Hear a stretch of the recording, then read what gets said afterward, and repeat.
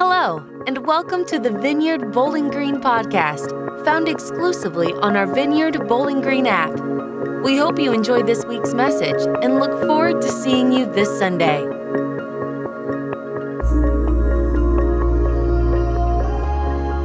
The purpose of this Advent that we've been going through this year is for us to connect with God. And we've had a theme this year around risk during Advent and talking about risk and taking risk and what does that look like. And we are going to be talking about risk this morning, and we're going to be talking about love this morning. And we are going to be using examples of true godly risk takers that are in the Christmas story. So that's what we've been looking at. It's been really good. It's been good for me. It's been fun for me. And we just want to invite you into taking fresh risk with the Holy Spirit. That's what we're really inviting you into. And we're going to look at two scriptures this morning.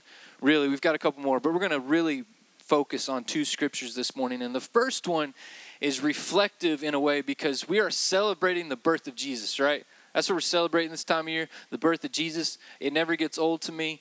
I know that there's some people that comes around and they're like, oh, Advent again. I know what we're going to be talking about. This is one of my favorite times of the year, if not my favorite time of the year. I love celebrating the birth of Jesus because it stands for so much more than just looking at our past and going, Jesus was born, cool. No, it talks about like Jesus, God with us, anticipating what Jesus is doing today in our lives. And it gives you some hope. It gives you something to look forward to. And what God is going to do going into the next year. And it gets me excited that we can expect and anticipate Jesus to be with us in our life forever. And so it's really cool. So we're celebrating the birth of Jesus, but the scripture we're going to look at this morning first is actually right before Jesus was arrested and then crucified. So Luke 22:42, go ahead and put that up. Father, if you are willing, take this cup from me, yet not my will, but yours be done. Father, if you are willing, take this cup from me, yet not my will, but yours be done. And in this Christmas story that we have, that we celebrate and we look into, Jesus is an infant who will grow up being raised by Mary and Joseph. And we've been looking the last couple of weeks at Mary and Joseph and the type of people they were and the risks that they were taking. And I want us to think a little bit about the influence that they had as parents on Jesus. Last week we talked about a very chaotic path that God chose to bring Jesus to us. Right? There was absolutely probably a more appropriate or on paper a better plan than what happened, right? Jesus could have arrived to earth maybe a different way. But God the Creator, He decided to make this risky plan. Remember, the law was very strict back then and very formal, geared towards building and protecting certain types of reputations, right? The law was trying to build reputable people based more on obedience and protocol and conviction more than really faith and love, right? And Mary was a virgin, and she accepted a great risk, and her reputation was certainly on the line. And we look at it now, of course, because we have the proof of Jesus and the evidence of Jesus as the Messiah. And she did a great job, and it was a great decision. But we have the evidence, right? At the time, all Mary had was faith and obedience. She took a great risk, faith and obedience. All that Joseph had was faith and obedience. But God took this opportunity and immediately introduces us into a shift of culture, into a shift and a change of culture. Kind of this scandalous introduction into an uncomfortable life that is absolutely risky and ruins both Mary and Joseph for the rest of their lives. He made it risky, he made it a little bit uncomfortable, and it ruins Mary and Joseph for normal. So Mary and Joseph both risked a great deal and had great faith to follow God's plan. So the question that I've been pondering and I want to ask this morning and kind of let's look at this morning is how might Jesus' role models in Mary and Joseph as his parents, how might they have influenced his life of risk? Jesus' life of risk. And hasn't this been a pattern for Christians for years? The pattern, we are risking our reputation at times. We are risking what is easy, sometimes what is acceptable, to follow our faith, to follow the lead of the Holy Spirit, saying yes to the love of God over the fear of man, the reputation of man. Growing up like any child does, even though Jesus is both fully God and fully human, we have to believe his parents had some residual impact on Jesus' life, even through risk-taking. Even through risk-taking. Think about it. Jesus grew up knowing the story, knowing kind of the collateral damage of his birth, right? Right after his birth, Herod attacked all the newborn babies. His family had to seek refuge. His parents were marked, at least by their family and close communities, as being the ones that are raising the Messiah. Talk about pressure, right? I used to coach, and parents who were like really good athletes, their kids would be coming to me for practice, and they'd be like, yeah, they just have a lot of pressure on them. You know, I played college and sports, and so they just feel this pressure, and so I don't want them to feel that pressure. I want them to have fun. It's like, could you imagine being the ones that are going, yeah, I'm raising the Messiah? You better read some curriculums and get it right? People are going to be watching you. People are going to be judging you. And just talk about the pressure. It absolutely prepared Jesus to understand what it means to be abnormal. And even through Jesus was absolutely fully both God and man here on earth, living on earth, Jesus had to absolutely understand the value that comes with understanding that your life is not normal. That there's a value in that. There's a significance in understanding that you're a part of something bigger than yourself. So Jesus throughout his life shows us the fullness of what it means to take risk. When the only real safety net, and this is the key, when the only real safety net is the Father's love for you. Jesus taught us what it means to take risk when the only real safety net is the Father's love for you. So let's go back to the moment Jesus prayed the night before he was arrested. Jesus perhaps about to take the biggest risk of his life, at least the most painful risk. And he asked for the cup to be taken away from him. Jesus is asking to be relieved from his duties, if at all possible. Right? And of course, Jesus leans back into the risk. Jesus leans into faith, leans into obedience, and he goes down the dark road that leads to the cross. But when he said yes to the part of death and the part of pain and the part of suffering, when he said yes to the risk, and that's really important to process, because it means that he also said yes to the resurrection and the beginning of a new creation for you and I. And I just want to remind you, when you say yes to Jesus, when you're saying yes to God, when you're saying yes to a risk of giving up something and living your life for God, you're taking a great risk of giving up something of yourself, but you are most likely preparing a path for someone else to benefit greatly from your obedience. When you're saying, yes, God, I'm going to take this risk. I'm going to live this life. I'm going to dedicate everything I have for you. That is not just for you.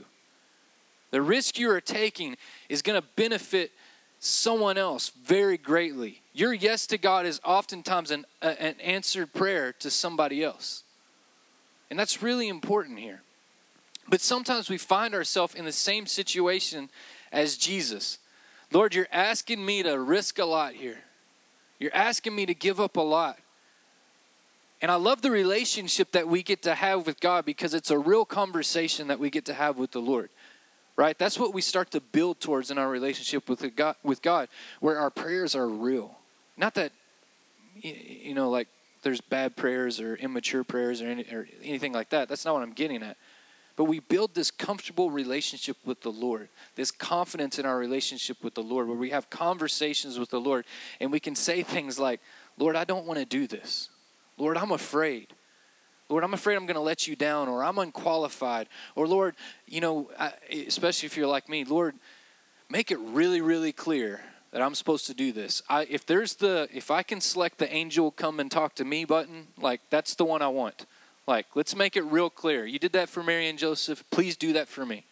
Like, I want it really clear.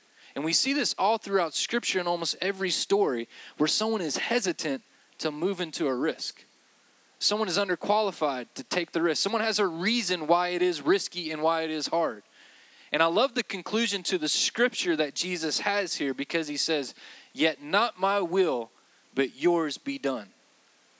Not my will, but yours be done. Prayer oftentimes leads to a resolve. That's why I love prayer so much, because it oftentimes leads to a resolve. It is as if the asking of the question was just what Jesus needed to do. Just asking the question is what Jesus needed to do.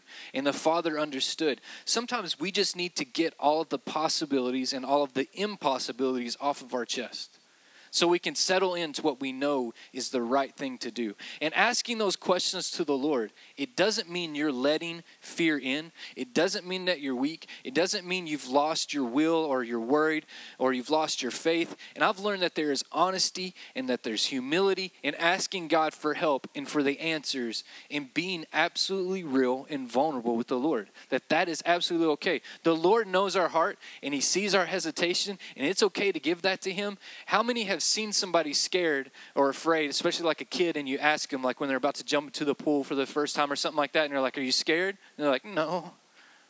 The Lord knows who we are. The Lord knows when we're nervous. The Lord knows when we're fearful. And it takes great honesty and it takes great trust just to give that to the Lord, that vulnerability to the Lord. The Lord knows our heart, and it's okay to give that to him. It takes great faith to know that the Father will answer in some way, form, or fashion. So fear is real. We see that with Jesus. And it has a funny way of operating. Sometimes it's really in your face, like you're about to face a real problem. Maybe you've just received horrible news from the doctor, or your boss gave you a big project that you don't think you're capable of doing. Whatever it is, you're met with fear in the moment, right? You start to question yourself. You start to question things. But it also has a way of controlling us when we don't know that fear is controlling us. And that can happen to absolutely anyone. In learning to navigate fear, it's really important to understanding our role as believers in navigating fear. If you want to be true to yourself and who God has made you to be, you're going to have to commit and take risk at some point. It's just part of it. You're going to have to risk and take some risks at some point. And understanding how to navigate fear is absolutely part of this process of being a follower of Jesus. And we kind of get to see this in 1 John 4:18. Go ahead and put that up. Let's just jump right into that. There is no fear in love, but perfect love drives out fear, because fear has to do with punishment. The one who fears is not made perfect in love. So, let's take a step back, and not even a step back, we're kind of in it. Let's look at 2020. And I know I'm kind of a genius, and no one has thought to reflect on 2020. But I think we can all agree that it has exposed some new types of fears, some new types of anxieties, some new types of anger. And anger is really a result of fear too, because you're out of control and stuff. So, and the question is, what do you learn from those moments of fear, frustration, anger, confusion? So how have how have you as an individual handled the fears of last year? And maybe perhaps it's unattached to COVID or related to everything going on in America this year. Perhaps it's unrelated to the obvious issues of 2020. What have you recently learned? Because that's the key. What have you learned about fear?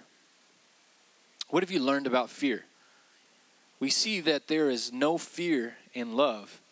When we look at the Christmas story, it's easy to think that the fearlessness we see in those who were a part of the plan were not overwhelmed by the fear. They were not overwhelmed by the fear. It wasn't fear, but it was being loved by God. It was being favored by God. It was feeling deeply loved and in the inmost parts of your being and who you are, having that confidence that gave them the courage to act bravely and to obey and say yes and to have great faith.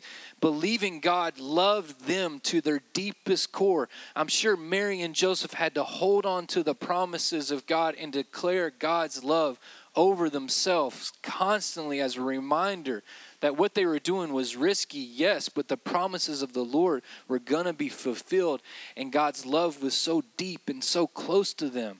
I really like the second part of this scripture because it says perfect love drives out fear. Perfect love drives out fear.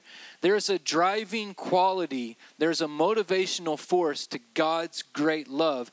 God is love, and whoever aligns in love lives in God and God in them. And it's not our perfection, obviously. It's not our perfection, obviously. The perfection doesn't come from us, but we can absolutely take part in the perfection.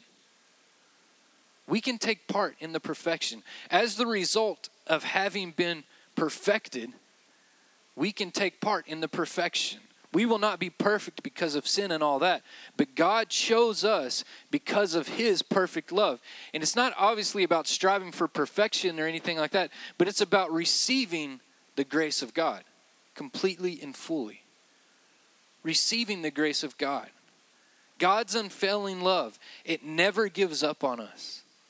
It is absolutely unfailing. It always perseveres. His love pursues us and never grows tired of our imperfections. Therefore, it's in his seamless, unconditional love that draws us to the perfection in his eyes. That's so cool. His love is absolutely perfect and pure. It's not manipulated. It's not based on certain conditions, but 100% perfect and pure. But even with this information, in acknowledging that God is love, and love is perfect in God's eyes, then why do we still have fear? Why do we still have fear? Why did Jesus experience fear before he was arrested? Well, first off, it's okay to experience fear. There's nothing wrong with laying out all the options and using fear as a tool for caution, using fear as a tool for humility, using fear as a tool for wisdom. Fear can actually be a good tool. I'm watching my kids experience new things and learn what is safe and what is not. And Leon knows from experience that he does not need to fear his bike. He does not need to fear his bike. But he also knows from experience not to go super fast around tight corners. He figured that out. And I still remember there's a difference between the person that has one experience going too fast around the curves and the crashes, and then the person that says, nope, I'm never getting on the bike ever again. I'm not doing it. I crashed once. I'm not doing it ever again. Leon, I remember last year he got a bike for Christmas, and he was finally able to play with his bigger neighbor kids and get to do what they were doing. And he was so excited. He was so pumped. He couldn't steer worth a dang, but he was just so excited to be playing with the bigger kids, right? They have bikes, and he didn't, and he finally got one. And but he wrecked pretty quickly because he couldn't really steer and didn't know what he was doing. And he wrecked pretty quickly because he was new to it. And when he wrecked, obviously your instinct, and me and Jasmine were both there, standing right there, and our instinct was to run over and check on him. But I kind of grabbed Jasmine. I was like, don't do it. I was like, let's just back off. First off, I knew he was fine. I wouldn't do that if he got hit by a car or something. Let's just see what happens. But I also wanted to see what he would do without me or Jasmine influencing his next decision. I wanted to see what he would do. And because if I run over and make a big deal about it and treat him like a baby, he may be influenced by that, right? By me coddling him. And he may then ask to be held and may have trouble getting on that bike again, or may wreck again knowing that we're going to baby him and try to get some sympathy candy out of it. You know, he tries to work it. And But on the other hand, if we yell at him like, good fall, Leon, because we typically will do that and then like, way to go, and try to like shake the fear off of him. Good job. Everybody falls. Great job. If I influence him in the opposite direction there and I like tell him great fall and all that stuff, maybe he doesn't learn that he can get back up on the bike completely on his own. And he has to have me there to push him and encourage him. So Leon crashed and I wanted to see what he would do. So I just watched. And Leon riding his bike, trying so hard to keep up with his friends, was so proud, was so happy, was so full of pure joy. I mean, parents, that's the best thing. When you see your kids just in pure abandonment, pure joy, having a blast. He crashes, and he's so in love with the moment. He just gets back up, says, I'm okay, Daddy, and jumps back on his bike as quickly as possible, wrecks again. I'm okay, Daddy, gets back up, right? But here's the trick. Leon started to learn how to steer. He started to learn how to slow down just a little bit to go around the turns and the corners. And he hasn't really wrecked in a long time because fear kind of became a useful tool, right? It didn't overwhelm him. It didn't stop him. So in Romans 8:14 through 17, we can read this. For those who are led by the Spirit of God are the children of God. The Spirit you receive does not make you slaves so that you live in fear again. Rather, the Spirit you receive brought about your adoption to sonship. And by him we cry, Abba, Father. The Spirit himself testifies with our spirit that we are God's children. Now, if we are children, then we are heirs, and we are heirs of God and co-heirs with Christ. If indeed we share in his sufferings, in order that we may also share in his glory. And what these verses are saying is, if we are being led by the Spirit of God, then fear should never overtake you. Fear should never overwhelm you. Jesus prays, Lord, take this cup from me. Jesus experiences a moment of fear, but it didn't overtake Jesus. Jesus continued to have faith and stepped into the risk.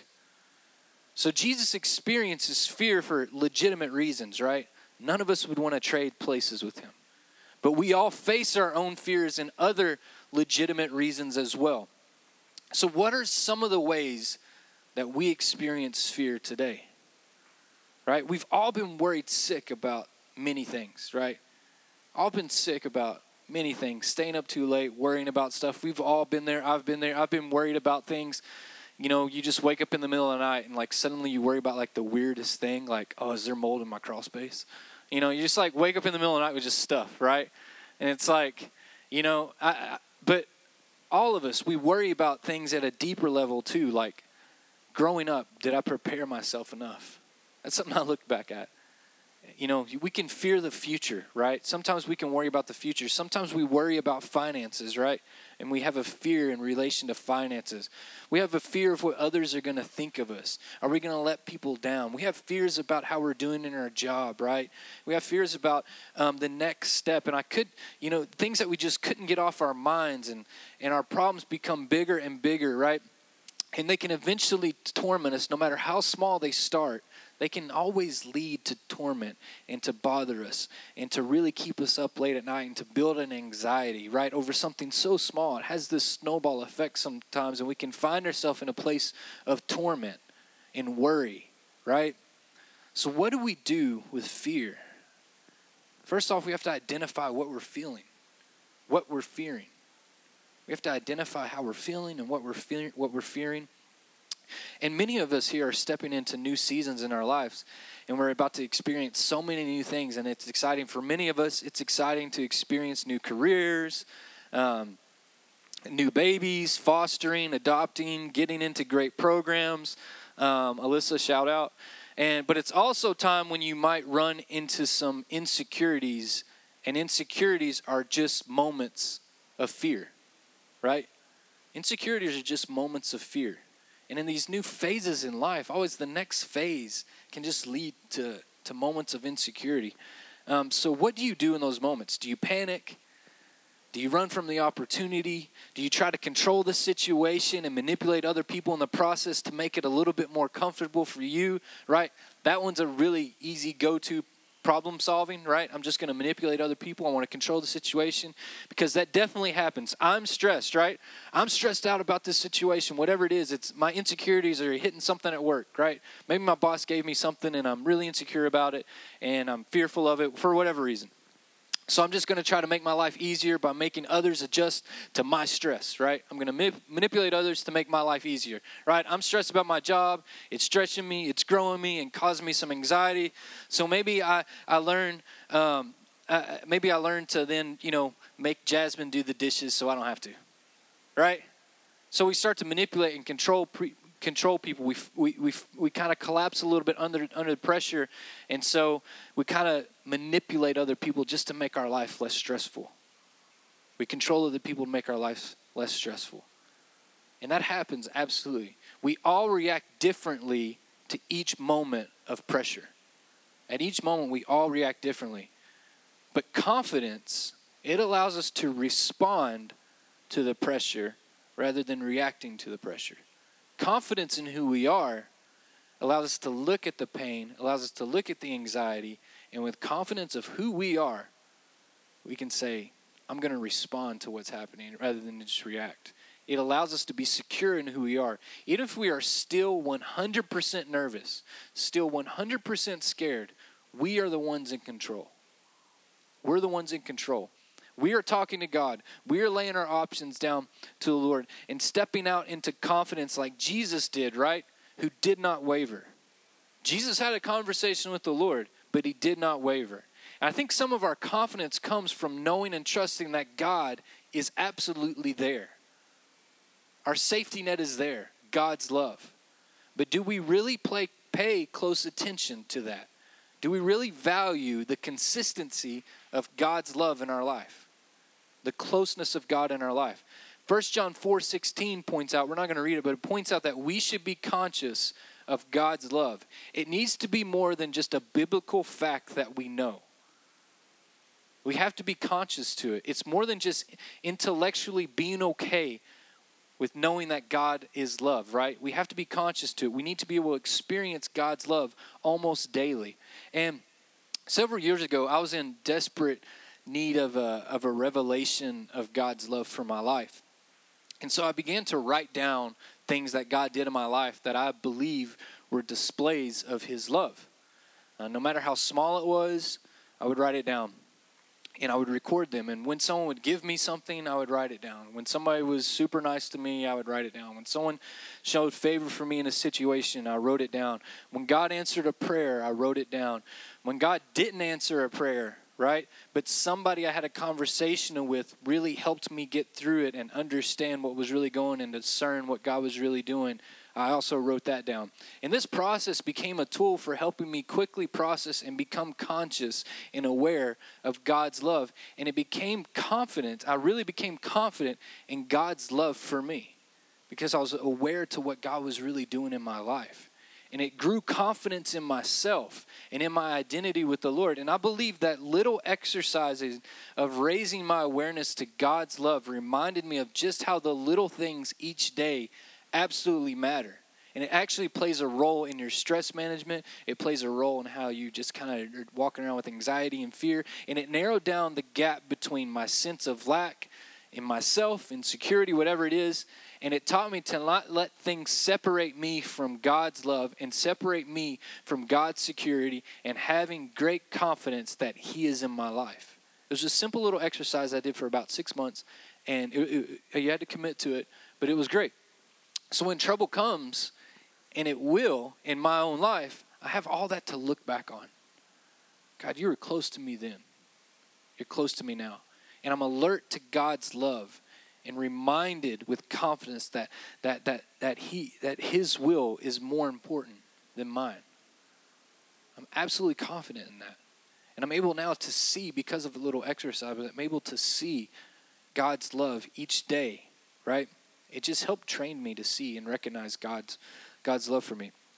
And that there is a promise and there is a truth and that there is a perfect love that absolutely does cast out fear. And it does.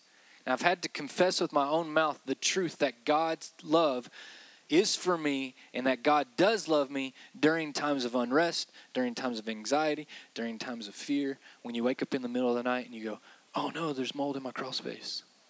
You know? When you wake up and everything is fine, but then you get a bad report from the doctor. Or you wake up and you hurt yourself at work like I did, and it really caused me to have some anxiety. Right? I knew that God's love was with me, and it caused me to get over it real quick and move forward. The last part of 1 John 4:18, the one who fears is not made perfect in love. Chances are, I hate to break it to you, you're going to be afraid at some point in 2021.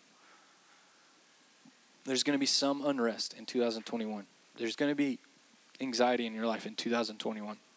And like I said, many of us are experiencing new things in our lives. But fear never just leaves. It doesn't go away. Okay, but I encourage you to look at it as an opportunity in 2021. As an opportunity. There's more of God's love to experience, to enjoy, to pursue, to hold on to in those moments of fear. The contrast is greater. The light is brighter in that dark moment. We have something more to hold on to. Even if it's everything you've got, hold on to God's love. When we practice being the beloved of God, we are quietly practicing to be brave in the background. It's really important. And risk to keep going will become more easy, and it will become easy, and it will become easier and easier, and we'll have more confidence to stay in it, and that will become easier and easier. I believe Jesus grew up in a culture where love was taught to be greater than fear. I believe he was taught in that culture in his house that love is greater than fear. Jesus had a history of putting love for God's kingdom over the fear of man, reputation, what is normal, and perhaps comfortable. And I believe Jesus understood that this at an early age because of Mary and Joseph putting their faith on the line in the love of God, the truth of God, the promises of Jesus, Emmanuel, God with us, was more important to Mary and Joseph than all the other stuff. It was absolutely more important. The promises of God was more important. The love of God was more important than all the other stuff. And they were willing to let the love of God outweigh the disappointment of man. Fear is an opportunity to grow in your love of God. It's an opportunity to grow in your love of God, to accept more of his power and to learn to let go of your own. And absolutely along the way and in the process, you're going to have some failures. When God asks you to take a risk, it doesn't always just go super smooth. You're going to hit some bumps. You're going to hit some crossroads that you don't know which direction to go. But what an opportunity to learn and to be made perfect in God's love. Amen? Amen. Bobby. That's the way Leon says it. Bobby. Leon is obsessed with Bobby. We legitimately had to tell him before his first day of school not to call anybody Bobby.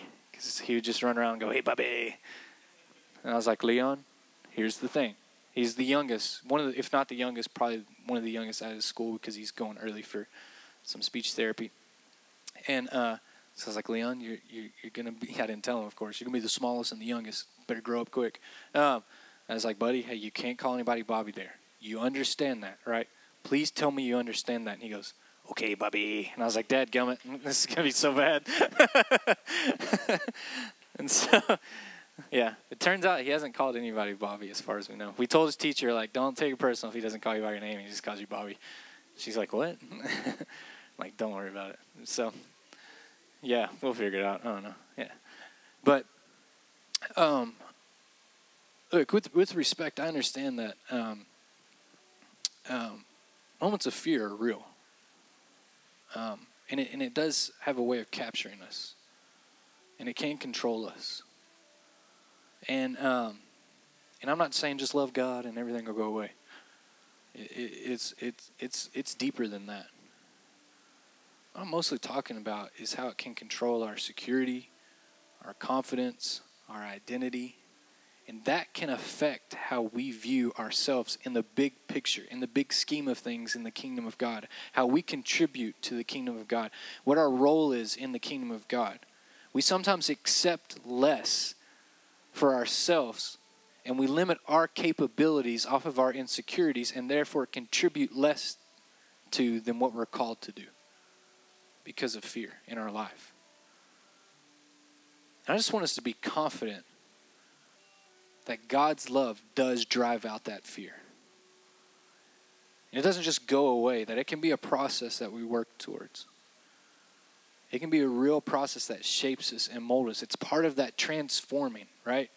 It's part of that transformation process of growing and looking more like Jesus and being able to contribute more faith, hope, and love wherever you go, because everybody in this room is designed and created to contribute faith, hope, and love with where you're at right now and where you're going in the future.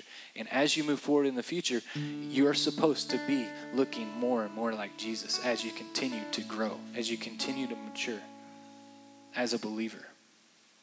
We don't just burn out and phase out and just get it all at the beginning and then just try to hold on to it. It's more than just a feeling. It's a process of transformation. And I've seen fear hold that up in my life. I've seen fear hold that up in other people's lives. And it's really important to learn that great love in God will require you to take great risks, but to hold on to his promises for your life, that you are designed to do great things. And this isn't a go change the world speech, but find God's love deep inside of you and hold on to it and know that you're created to do something important, significance. And it looks different for every person, right? Significance is absolutely different for each person. Some are supposed to reach tangible measures and tangible metrics and grow a great business or, lead lots of people and all of that stuff. But some of the ways that we lead and we grow and we do what we're called to do, it's in so many ways that are immeasurable.